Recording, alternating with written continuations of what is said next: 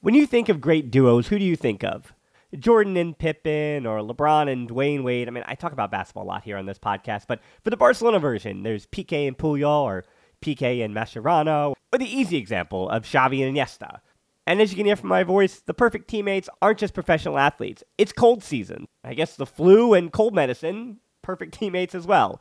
But in this case, when it comes to growing your business, that's you and Shopify. Shopify is a global commerce platform that helps you sell at every stage of your business. Shopify helps you turn browsers into buyers with the internet's best converting checkout, up to 36% better compared to other leading commerce platforms. To be honest, I've been doing this show long enough, and as I mentioned, it's cold and flu season. You hear it in my voice, especially during the holiday season. So whenever it comes to this business, anything that I can set up and kind of have working in the background that I know and can trust is just plugging along without my attention. Those are the things that I really value at this point. So when my brain is foggy and all I can do is manage to turn on the microphone, talk to the guest, or just talk to myself and get out a piece of content, everything else, having that all automated or working in the background, that's been important to keeping me sane. And that's the thing about something like Shopify. What I do love about Shopify is how no matter how big you want to grow, Shopify gives you everything you need to take control and take your business to the next level. So no matter how big or small, how good of a month or how bad of a month, things are just the same working in the background. Shopify powers 10% of all e-commerce in the US, and Shopify is the global force behind Allbirds, Rothy's, and Brooklinen, and millions of other entrepreneurs on every size across 175 countries. Plus, Shopify's extensive help resources are there to support your success every step of the way, because businesses that grow with Shopify. Sign up for a $1 per month trial period at shopify.com/tbpod, all lowercase. Go to shopify.com/tbpod now to grow your business no matter what stage you're in. Shopify.com/tbpod.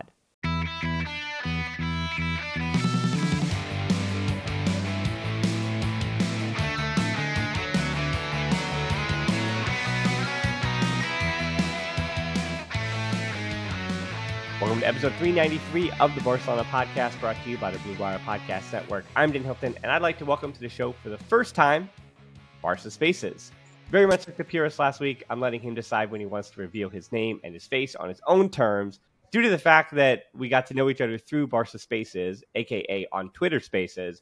I feel like we probably should have just done the show there, then recorded it and popped it up here. But because this is on YouTube now, the full show, because this is in audio format, I want it to be as crisp and perfect as I needed it to be. So I didn't just want the Twitter audio to take control. So Barca Spaces, again, this is all on you to reveal your face and your name later on. But thanks so much for joining the show. Thank you very much. I'm really happy to be here. So just explain to me, again, you're a little bit, quote unquote, new on the Barca community scene, but it seemed like there was a need on, especially obviously Twitter, on Twitter for what you've done. Yeah. So what went into deciding to do Barca Spaces, and how did you start to go about inviting people like me or like other people in this Barca community on social media? Absolutely. For the longest time, for many, many years, I've always wanted to speak with and meet Barcelona fans from around the world. And it wasn't really easy to do this, apart from, for example, meeting people across the street, or whether you're in New York and you know other Barcelona fans, you become friends with them and slowly get introduced to their friends and so on. So when I jumped into Twitter, I wasn't really using it to meet people. I was mostly using it to know what's happening right now with the world and, of course, with sports and so on. But then Twitter released their Twitter Spaces feature. And I immediately knew, oh my God, this is going to be big for the sports community, specifically for what I love, the Barcelona community. I was expecting that the likes of Barca Center, Barca Worldwide, Total Barca, and all the other big accounts like Barca Buzz and so on would be jumping on this, creating spaces on a weekly basis, maybe daily basis, depending on their availability and so on, to have all the Barcelona fans listen in, live conversations and so on. Meanwhile, I believe I heard a few things about something called Clubhouse, although I really never got into it, that's where the feature kind of was inspired by. I wish I knew about it earlier to kind of be involved, but alas, here we are with the Twitter Spaces world. Then I started to notice well, not many people are doing this. I'm Mhm. surprised. Like only like regular fans are having spaces with like 5 people, 2 people, 3 people, and so on. So I thought, okay, let me start talking to these folks. So I actually started reaching out to La Seniera, to Barca Center, because I knew a couple of people who work kind of behind the account. And I asked them, how would you like to start these kind of spaces? At the time, they were like, no, we're not really sure. I don't know if we were comfortable speaking live in front of everyone. So I was a little bit disappointed. So I thought, okay, if no one's going to do it, I might as well start doing it. So I looked on Twitter. Somehow Barca Spaces was available, reserved it, and started. At the very beginning, I remember it was just me and 2 other people. Slowly, people were finding about us through searches and other tweets and so on. So slowly, we started having more and more and more. And suddenly, we started reaching to like hundreds. And that's when random kind of popular accounts started to show up. And that's where the kind of accounts started to get more and more attention, which is what I'm happy to hear. I'm really happy with that.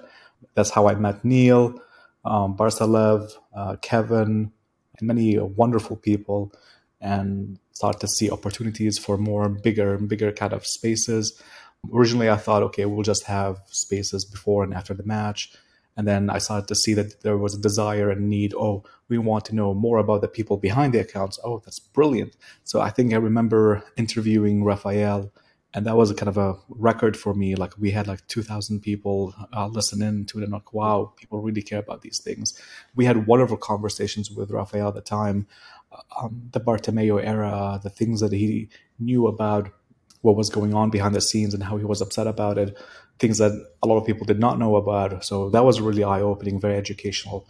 And then slowly started talking to new people. And then Neil came on my one of my Twitter Spaces, and that also brought a lot more people. And then that's how kind of we grew. I'm really happy with the growth. I really never cared about the followers, but I just want to talk to people. I just really want to meet new, wonderful, smart people to learn from. And that's how eventually we came up with the idea. What if at some important times we bring in the big accounts to discuss random things? And that's how I met you. I met the purist. I met a few wonderful people. We had a wonderful kind of roundtable discussion, which was awesome. So hopefully we'll continue to do this more and more often. Yeah, I mean, the names you're saying, I mean, you're using first names, but by and large, almost every name that you said have been on this podcast at some point. So, yes, Yeah, I was destined to be in the Barcelona spaces at some point just because this is the audio format and all that stuff. But all right, so we actually do have to actually talk about Barcelona today and talk of about course. on this show here. So, where we begin, we're going to do Elche later. It feels a bit dated already, even though it's only been less than 48 hours since the match happened, but we're going to hit some of the main points for that. Again, not too much to talk about of a 3-1, just a dominant win against Elche, who were down to 10 men after the first less than 20 minutes. So it was kind of already decided that thing was done and dusted, but a few talking points there. Before that, though, one of the players who did not feature in that game because he's only played the season against Victoria Pilsen and Cadiz this season is Gerard Pique. And the big question was posed by Sport, which means maybe somebody at the club urged somebody at Sport to release this article. It's usually what we're saying when it comes to Mundo Deportivo or Sport, that there's a reason why some big breaking story that's really an opinion piece. Will Pique retire or should he retire?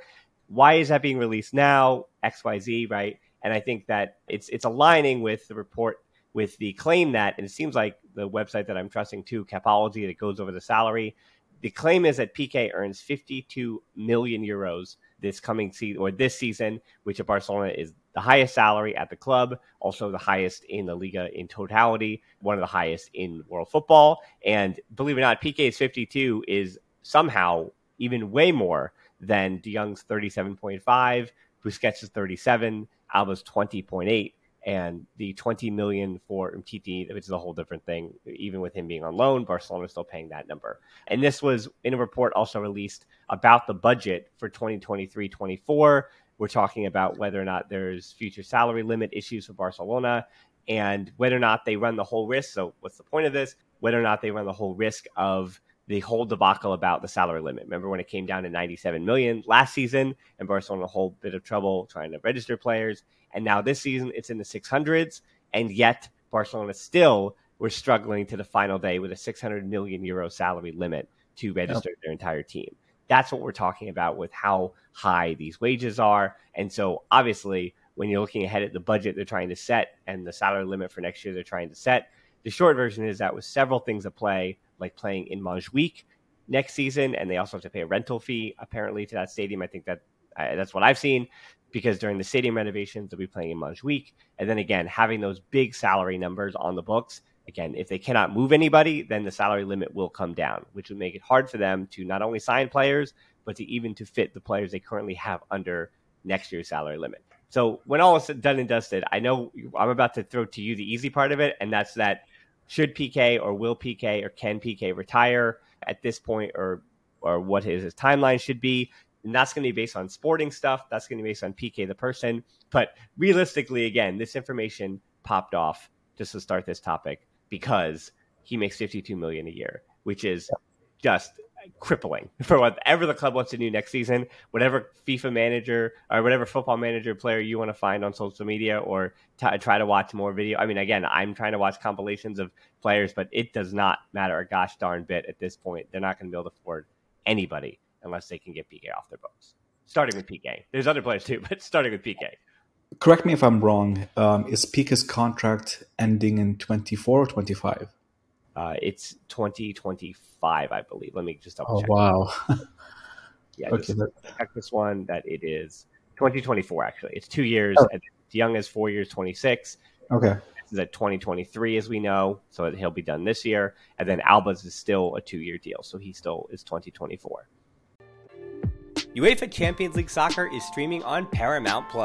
9 months of heart-stopping, hold-your-breath exhilaration is underway, with the biggest stars, top teams, and scariest fan bases across Europe.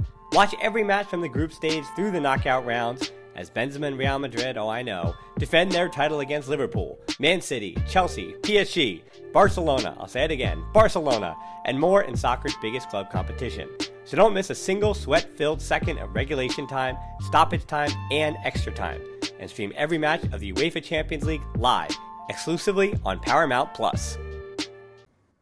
So, should Pique retire, or should he leave, or should he stay? It's a really difficult question because it really depends on how much he values the club and how much he values his career, how much he values his ability to play.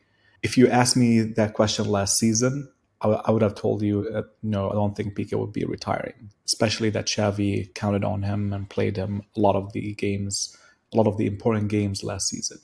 But now it's been quite interesting. There's a complete change in the type of prioritization on who plays and who doesn't play. Looking at Pique, we brought Koundé, we brought Christensen. Araujo is now emerging as a very reliable defender. I think healthy even more so than reliable, as far as Yes. like how we categorize Araujo. Araujo was never healthy last year, and so a healthy Araujo is a difference. Absolutely, yeah. Touche. So with the availability of wonderful, reliable kind of defenders, I can definitely understand why Xavi's finally decided, you know what, I'm going to bench Pique and play players who can do a lot more for me, kind of better skilled, healthier, more reliable, and so on. Same thing with Alba as well. If you asked me last season, I thought, oh, no way. Alba will continue to play because Xavi continues to trust him. And that's why I was very, very disappointed when the preseason, Balde continued to play and he was doing really, really well. And then the first game of the season, Xavi decided to start Alba. I know that started a whole kind of storm of political and kind of dramatic response from the fans, from the board, and everyone. But I'm glad to see that Xavi finally realized, you know what? Yes, I made a mistake. I should have rewarded Balde for his wonderful performances by having him start in the season and so on. After all, he keeps bragging about his merit-based system. So yeah. Now, whether or not it makes sense to have them leave the club, absolutely, when it comes to the finances of it. At their age, to what they contribute to us on the pitch, 50 million a year is way, way too much. That's not something that you pay a bench player, to be honest. Plus, no one could justify 50 million a year apart for Messi. because of all the things that he brings, apart from performances on the pitch, the sponsorships, the money, the attention, all that stuff. Pique does not generate that much, but I understand it's not necessarily his fault. It was the fault of the man who shall not be mentioned on this on this podcast, who gave him a contract like that. He made a lot of mistakes. I understand why that president decided to give out these kind of contracts. Like, from one perspective, he thought, oh, the bigger the contracts I give to the players, the bigger I can claim their valuation is, the bigger the finances will look lovelier at the end of the day. It's a risky move. And if it weren't for the pandemic, we might not have ever found out about this, to be honest. Well, I mean, even though talking about the names about Bartomeu and things, I always bring up when we're speaking about De Jong or whoever that we should bring up Bartomeu because, again, I think so much, especially with Titi's renewal and all that stuff, like so much ire is put on the players and decisions they're making. But again, they signed the dotted line for these contracts that, in theory, was built on a revenue that was supposed to be 1 billion, and it was malpractice when it was signed prior to a pandemic, even right, and all the pandemic losses and things like that. So yeah, financially, like these were always contracts that were going to blow up in their face. And again, it was based on a salary structure where Messi is making what he's making. So you're saying, oh, a team is 11 players, so therefore other players must be built on a Messi salary structure, not on an actual healthy wage structure. And so yeah, that's a big thing. I think though there is splitting hairs here between Pique and Alba, because Alba at 33, you kind of wonder what more he could possibly provide to you. And I wonder how long his career still has left. He turns 34 in March. So I'd say Alba probably has 2 or 3 more seasons to be useful in the top flight somewhere. Pique is 35 going on 36. And the question about Pique and why I think, again, you're seeing the articles about him and you're not, I mean, Busquets, he makes what he makes, but I don't think he's on the radar right now because even if if you're saying, oh, Barca can't win a Champions League with Busquets starting, I'm putting quotes around that, but even if Barca can't win a Champions League with Busquets starting, like, yeah, fair question that we're trying to dissect and figure out that he needs to be replaced eventually, sure, and financially 37 million is too much, but like what Busquets rather still provides you on the field at a really, really top level club, like a team that is going to be fighting for La Liga, and Busquets is an instant starter. Like that tells you what quality he still has. And yes, as you said, Pique was Barca's best defender last season, but a lot does change in a few months. And I also want to remind you that even being Barca's best defender, he was often injured last year, and those knee injuries in particular, just after Titi, those knee injuries not heal. You don't wake up and feel better, right? I think, not to show my age, but I'm getting to the point now. I asked my wife. I was doing a lot of physical stuff, and people follow me on other stuff, and so I was waking up, and the outside of my knee was hurting. I've never had knee problems, whatever. And my wife just says, "Well, you're post 30, of course. Like that's what happens. You just wake up, and then something hurts, and then you start to walk around, and it stops hurting anymore." So it's kind of where we're at, and I can't imagine that Pique, who's had tons of knee injuries, I can't imagine that pain goes away throughout a day.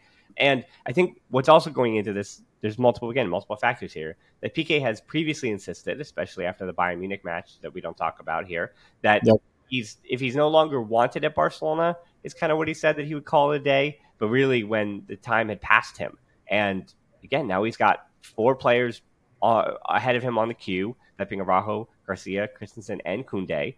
You could argue that Marcos Alonso, who can play left center back, where Pique plays occasionally, is ahead of him on the queue. And looking down at Barca Athletic, I know he's young, but Chadi Riyad is already looking pretty good. Just good, confident young player who's going to deserve a few extra Copa del Rey minutes this year, and is already proven to be Barca Athletics one of their most important and influential and protagonistic players. So there's depth there at the 5th or 6th center back spots in the academy as well.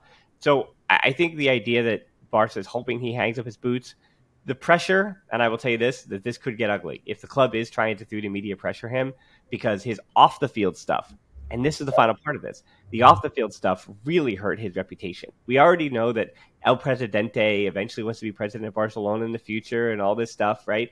But obviously what happened with him personally and Shakira and the new woman in the picture, that stuff, unfortunately, like it affects the player's public image. Him in his dealings in the Davis Cup, or was it the Davis Cup, and traveling mid-season the last few seasons, or tennis, which he has a fiscal stake in, and the money that Pique has that's going different places.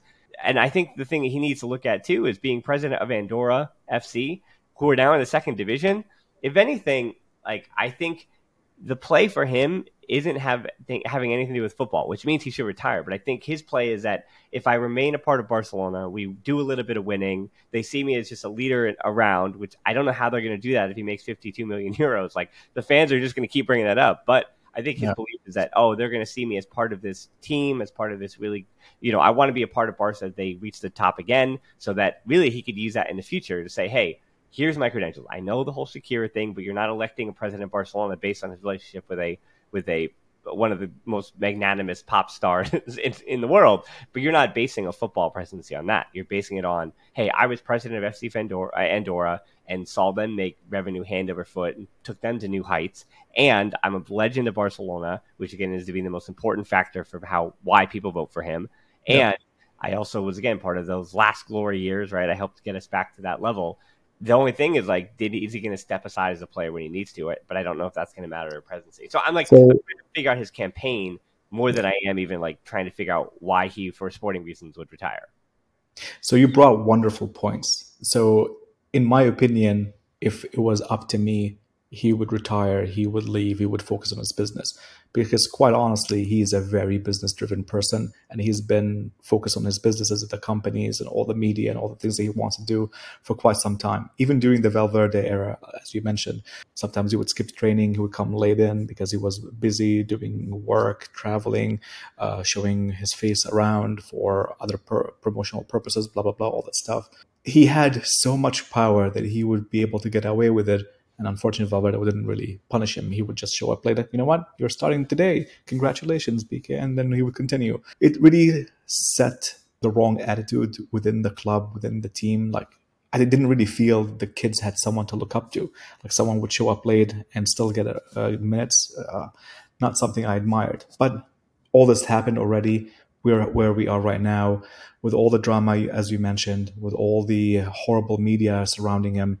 I think he should take a vacation, retire, leave Barcelona, or go on to hiding or somewhere, focus on his businesses, reset his mindset, all the things that are surrounding him, let the drama die off, move on, and then continue to focus on the footballing aspects of things again later on with a healthier mindset, healthier mentality side, and maybe come back again, as you mentioned, try to become president of FC Barcelona, which is what seems to be his dream. From my perspective, he will only be successful at becoming Barcelona's president if he helps the club today, if he waives his wages, or at least part of it. Because when he runs for president, the first thing people will ask him to doubt him, where were you when we needed you the most? When the club was basically in dying need of support financially. And they will say, hey, Laporta asked him multiple times to help the club, and he said no, no, no, and no. They will bring all that up again. And if he doesn't do something about it today to help his case, I don't think he will ever become Barcelona president, to be honest. But that's assuming that's what he wants. I'm not really sure. It seems like that's the assumption that people have. I don't know if it's an inside joke that he had or it's truly his ambitions. No idea. But if that's truly the case, he has to act now. Because as you said, he did say after that Bayern game, he said, if I'm no longer needed, I will be the first person to leave. And yet he's still here, despite the fact of all the financial issues the company had, the massive salaries, and so on. So it'll be interesting to see what he does. In my opinion, for his sake and his career and so on, he should do what Puyol did, what Xavi did, what Iniesta did. Walk away when they were no longer really needed, when they were mostly bench players, and give up the remaining salary of their contracts, which scored massive points with the fans, massive points, to the point that the club always welcomed them back, like as ambassadors, as they still to this day play some sort of role within the club. And I think it would definitely help him for the future if he does the same thing. 52 million euros is a lot of money, though. Exactly. I do, to their credit, again, it's the third week of September, and you don't know if the club will need you. It's a long season, right? Even being fifth on that depth chart, injuries might happen for multiple players, or you don't know where Balde's progress is going to be if you're Alba, right? Like you're still Jordi Alba sitting on the bench, and these players don't stop believing themselves, right? They don't. There's not a moment when then they're like there is that thing where they say about those athletes, you die twice, right? You die as an athlete, and you come to that conclusion, and you kind of decide your own death, and then obviously as a person. But for a lot of these Pique and Alba, like I mean Alba especially, like what a quick turnaround this was. His metrics were still offensively top 5 in world football and like all those different percentiles. He was a 98th percentile in like all these different XG and all those advanced stats that bore people. Like he was top 5 in the world in all of those metrics, right? And so he didn't do anything to change. Like he still stinks at defending, but that's all he did. He just got a year older or had one off season, and all of a sudden now here's this 18 going on 19-year-old coming for your job, and bringing in Marcos Alonso on a 1-year deal. And now you're sitting on the bench, and especially during Elche, there was a whole I just watched a compilation about how he kept yawning, which I want to throw that out. Like body language is something, yes, but like these games are long. Like all of these players are like want to be on the field, and I don't read into the body language like other than when players are coming off the field, like how they interact with their coach. Like I always think that matters to a point, right? Like it kind of says something, but I think I want to really focus on Frankie de Jong and Okay. two of the big talking points coming out of Elche. And what I want to start with is with Balde, because kind of transitions perfectly from that conversation. If you're PK, I think you're a bit surprised at the progress that Eric Garcia has made. Like if you watch any Sevilla last year, you're like, oh, Jules Koundé is coming for my job. Like that's not going to work out. If Araujo stayed healthy, PK knew in training, like, if this guy stays healthy, I'm losing minutes. And Christensen coming on a free, again, Chris has been solid. He's just been good. Like that's all he's been. He's been solid. He hasn't made mistakes. We saw against Bayern Munich, like very hard to particularly blame him for things. And in what he has done, quote unquote, wrong, it seems to be chemistry issues, communication issues for a back line that is just playing each other for the first time and are still a month into that process. So I want to remind people too that back lines take time to gel and figure things out. And so Christensen, I think the verdict for him will come at the end of the season, and I'm kind of willing to push that down. For Balde, though, that verdict is going to keep being reassessed because, again, you have Alonso that's very experienced left back, and then you have Jordi Alba, who's, again, a club legend, sitting on the bench. So for Balde, it's kind of every game kind of keeps showing up in totality. And for him, very much like Eric Garcia, these players under Xavi have improved. Pedri, Gabi, Balde, Garcia. These aren't just big names. Like, these are players that I looked at them in one light, in one way, and you look at them today, right now, and you go, oh, they're all, I mean, not that Pedri wasn't ever a useful player in Barcelona. He's kind of the exception there. And then Gabi kind of came as what he was, and we're going to see more and more from him. But in the case of Balde and Garcia, I saw one thing last season, and I'm seeing an entirely different thing this year. Xavi has got them to improve. He's got them to be better, and it's astonishing. So the stat, I'll leave it off before you talk about Balde here and what his role this year should be, is that Moukoko of Dortmund is the only player in the top 5 leagues who has a larger goal contribution for U19 players. As in all players who are U19 in the top 5 leagues. You'd think, I was surprised as too, right? Because of Ligue 1. Wow. Ligue 1 is playing teenagers left and right. The Bundesliga has a reputation of playing teenagers left and right. And I mean, there are teams around Spain that, because of salary issues, are needing to play their youth academy players. And yet, it's Alejandro Balde who's in a 3-way race for that left back spot at FC Barcelona, is the one top of that list other than Moukoko with his 3 assists. Again, it's early days. 3 assists is not like the end of the world. One player can do that in one game. But still, the point is that you'd think that, how is he not? His final product isn't good enough or what have you. But yet his final product statistically has been better than almost every other U19 player playing. Like a reminder that young players don't really contribute the final goal contributions.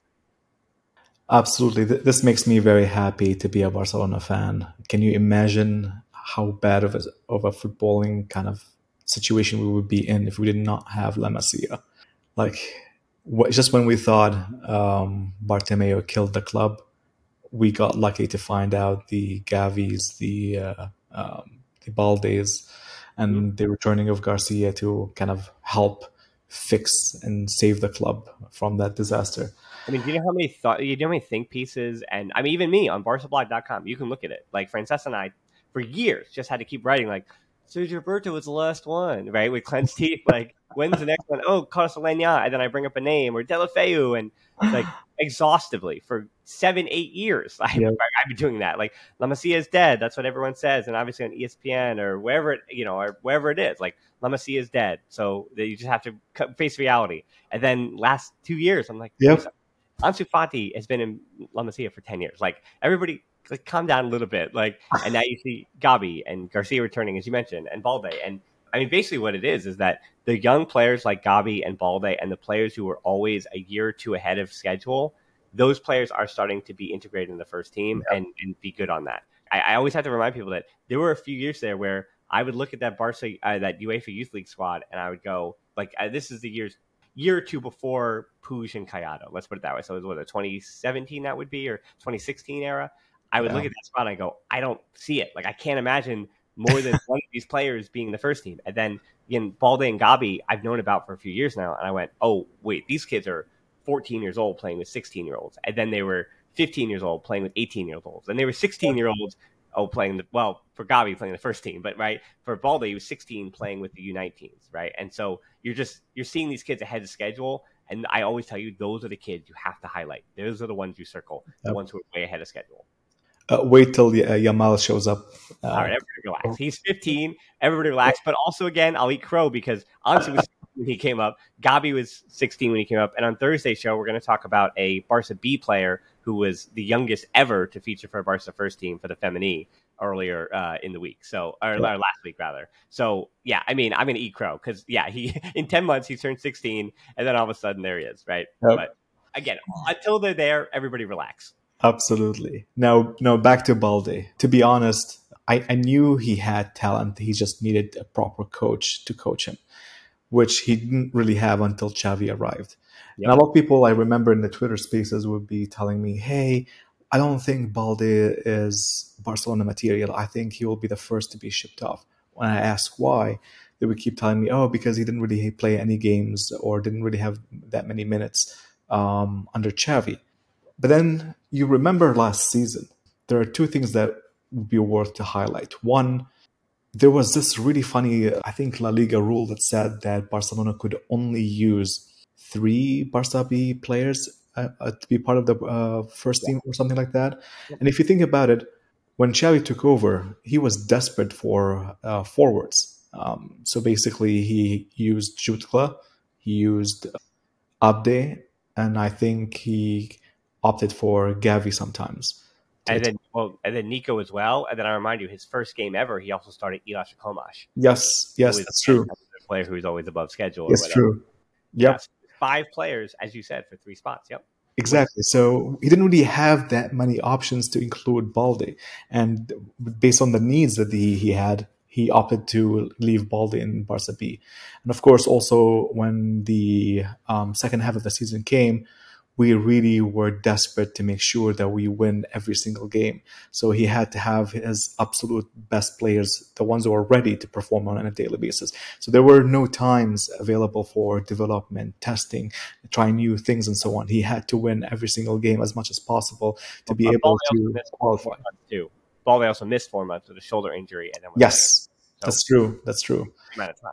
So that's why, from my opinion, I don't think Balde not playing meant that Xavi did not trust him. It's just unfortunate circumstances that we were left with, that Xavi had to, that he really had to bring up certain people and rely on the experienced players, the ready players, or basically. So when the preseason happened, I was very happy to see Balde coming in. I'm like, yes, I'm going to go see the match. I'm going to be excited. I want to watch it. I went to the Barcelona versus New York Red Bulls. I had a blast over there, and I watched him. He was unbelievable. Like almost every single game he played, he did really, really well, exceeding expectations for someone of his age, playing with the first team and so on. And when the Juan Gamper Trophy game came along, I was really happy to see that Xavi picked him over Alba. I'm like, yes, finally he's going to get the chance. The whole merit-based system is in full effect, and he did also really well. And when La Liga started, I'm like, yes, finally Xavi is true to his word. He's going to keep his word. And Alba starts. And I knew I was really upset. I'm like, oh my God, this whole talk about merit-based system was all kind of just talk, not real. I'm pretty sure that means we will be seeing Pique also start over Araujo, Kunde, and so on. But luckily, it was a slight mistake, and he corrected that immediately. Although it was mostly because of pressure from the fans and the board as well. But I'm really happy to see that Balde is indeed getting the chances that he deserved and that he really, really earned. And I'm hoping that he continues to fight for his spot and prove to Xavi and the rest of the team, also the fans, that he deserves to be in the first team. And so far, he has not really disappointed. The only thing that surprised me was when Xavi kind of started Alonso over him against Bayern. I'm not going to complain too much about that because Alonso at the end of the day did really well. He exceeded my expectation. I did not really expect him to do that well, given that he only had less than 10 minutes before that to prepare. But I was really hoping to see the full merit-based system in full effect, to be honest. But at the end of the day, maybe Xavi thought, okay, let me protect Balde just in case if Mm-hmm. Bayern basically eat him alive. I don't want him to lose his confidence and so on. So I think from that perspective, I'm going to let it go.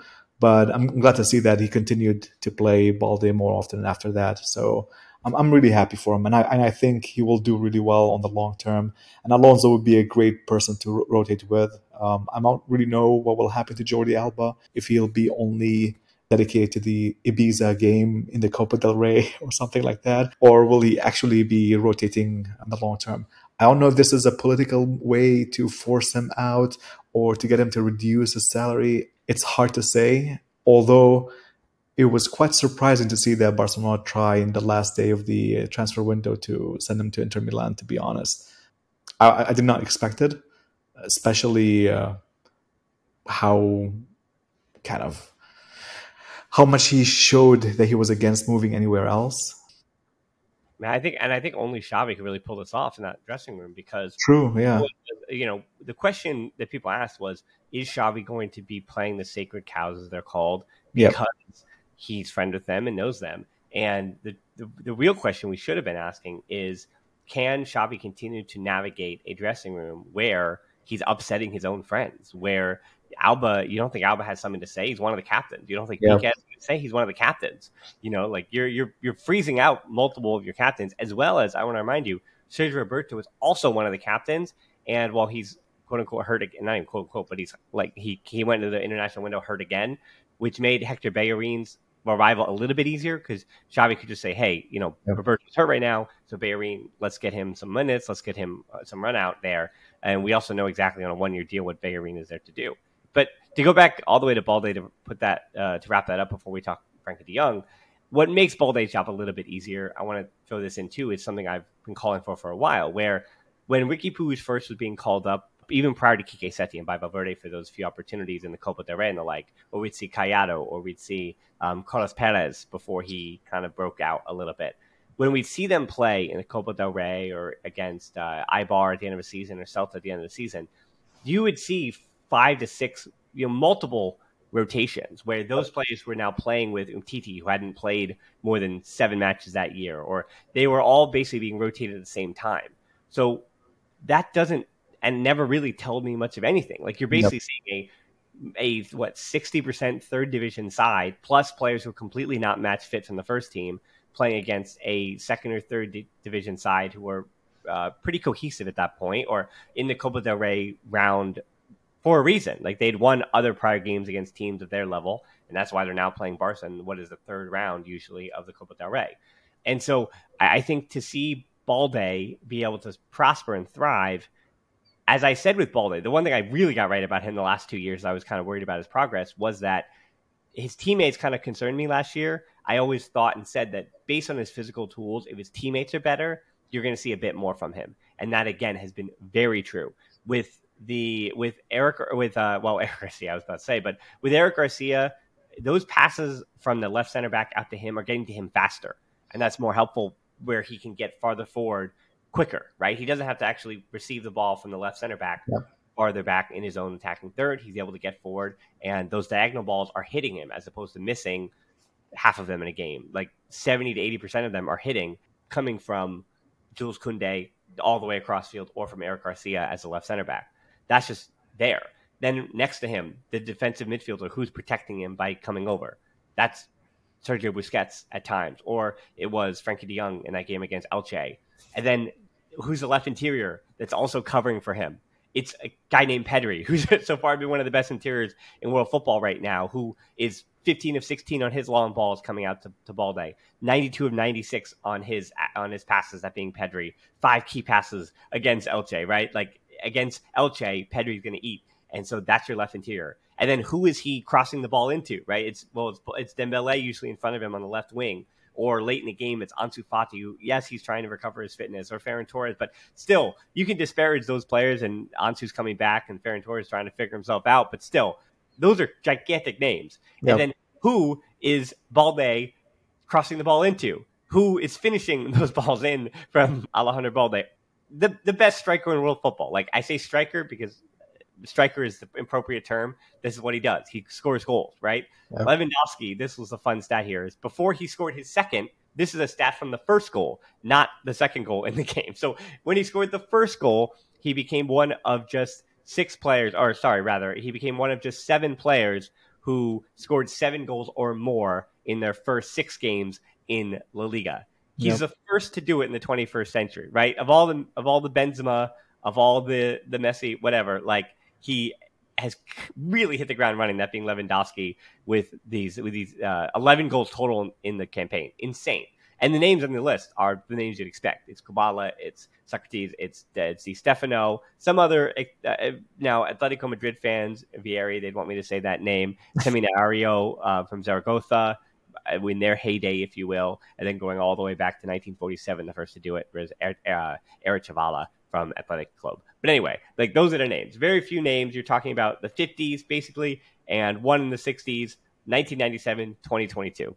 Like, that's like the kind of things that Lewandowski is doing with his goal scoring to start this campaign. And my guess, Barca Spaces had been 40 on the season.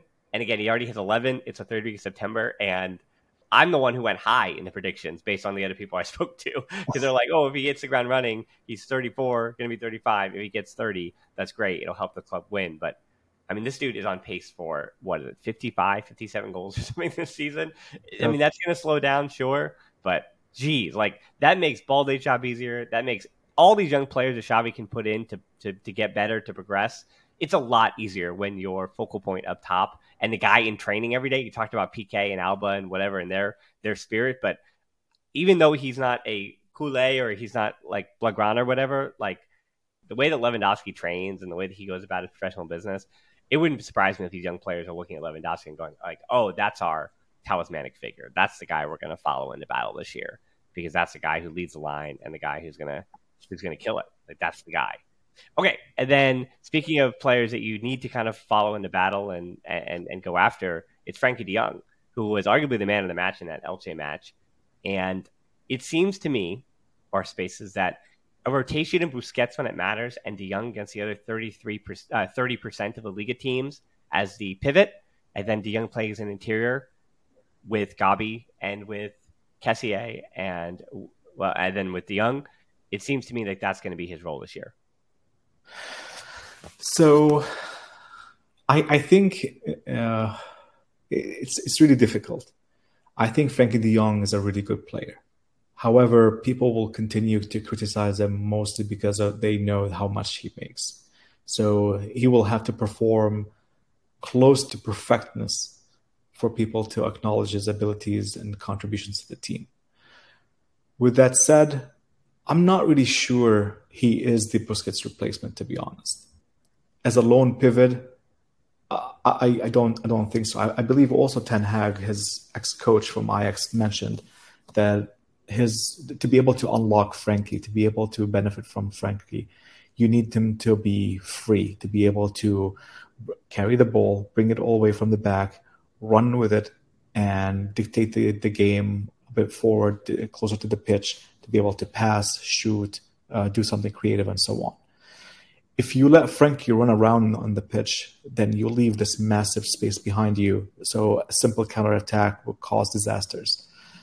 So, which is why in a lot of the Twitter spaces, everyone keeps saying the same kind of thing. What if Frankie and Kessié play a double pivot? When Frankie jumps up, Kessie goes back. When Kessie jumps up, Frankie goes back, and so on and so on.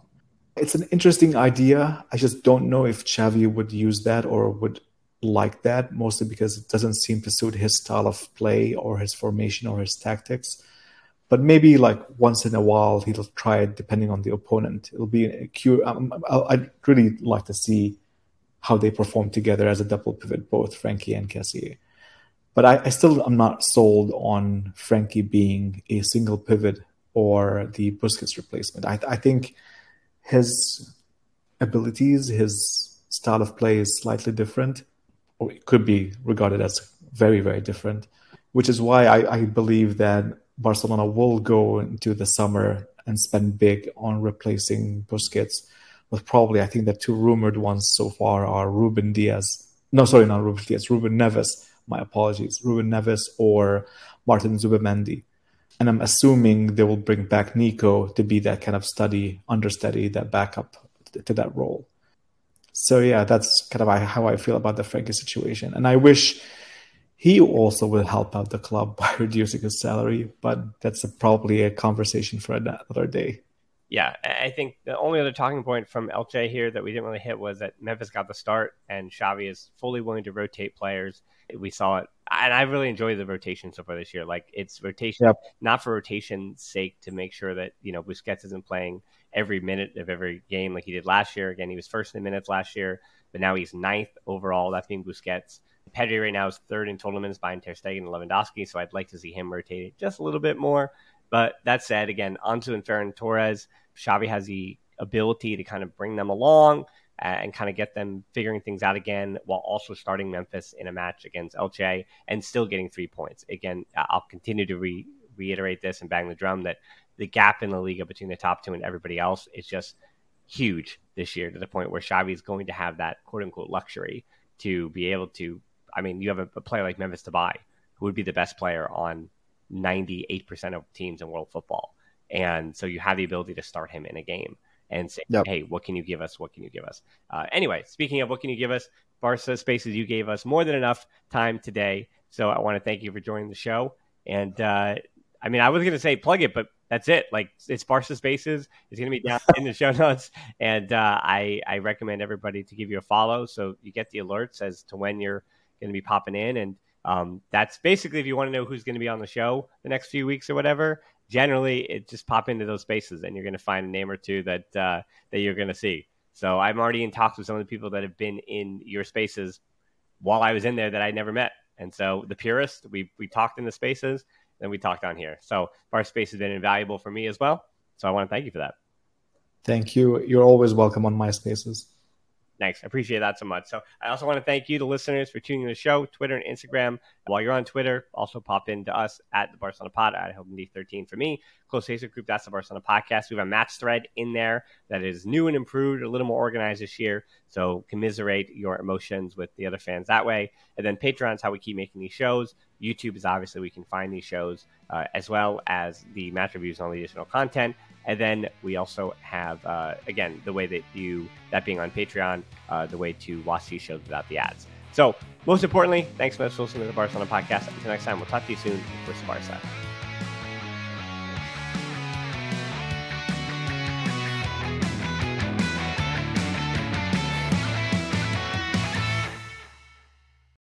Whether you're a world-class athlete or a podcaster like me, we all understand the importance of mental and physical well-being and proper recovery for top-notch performance. That's why I'm excited that Unified Healing is sponsoring this podcast. Unified Healing is a new and super innovative global network of wellness centers powered by Energy Enhancement System, or EE System. If you haven't heard of the EE System, you'll want to listen up. This technology promotes wellness, deep relaxation, purification, and rejuvenation. At hundreds of locations across the globe, access to a center is easy and affordable. Interested in experiencing the EE System technology for yourself? Go to unifydhealing.com/bluewire to learn more and find a center near you.